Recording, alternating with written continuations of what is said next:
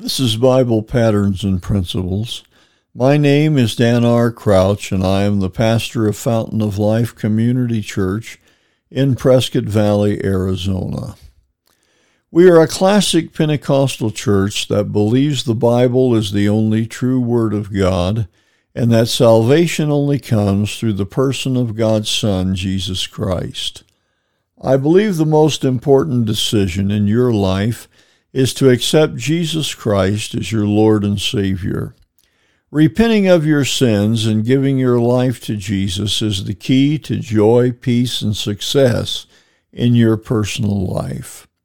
At Bible Patterns and Principles, my goal is to help you find the peace and comfort God wants you to experience in your life. Let's look at our thoughts for today.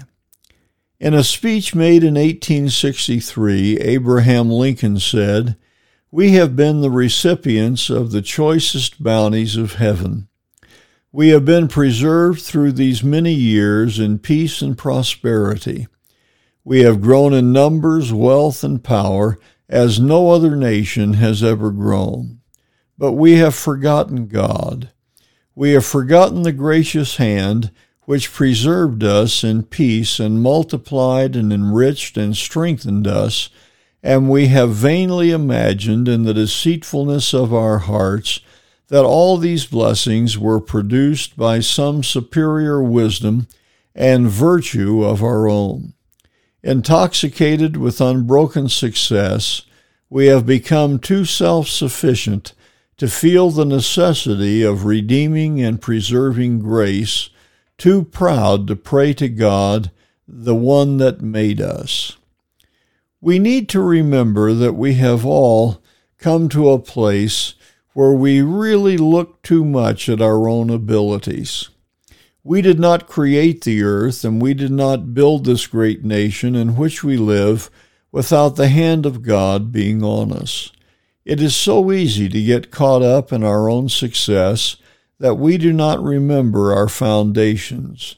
As the Scripture teaches, a house without a foundation cannot stand. The key to Abraham Lincoln's speech is the sentence, "We have forgotten God." If that was true in 1863, how much more is it true today? The struggles we see in our nation, I believe, are the results of the rejection of the foundations that made us great. Because of the actions of our government and our individual citizens, it has become a great question as to whether or not we really are one nation under God. But if not under God, who is our protector and our provider? Let's do some remembering, and let us return to the safety of being in the shadow of the Almighty. Without Him, our future is in jeopardy.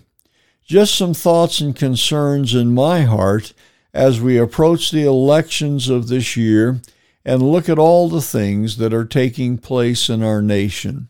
Let us really remember that God can come down and put His hand of protection and keeping upon us. I hope the words we have shared today has spoken to the needs of your life. Jesus wants to minister to you if you will only let Him. If you have not already done so, invite Jesus Christ to be your Lord. All you have to do is invite Him to forgive your sins and be your personal Savior. If you ask, He will honor your prayer. This has been Bible Patterns and Principles. My name is Dan R. Crouch, sharing another Bible truth to strengthen your daily Christian life. Please let us know if you're enjoying these brief teachings from the Word of God, or if you have a prayer request.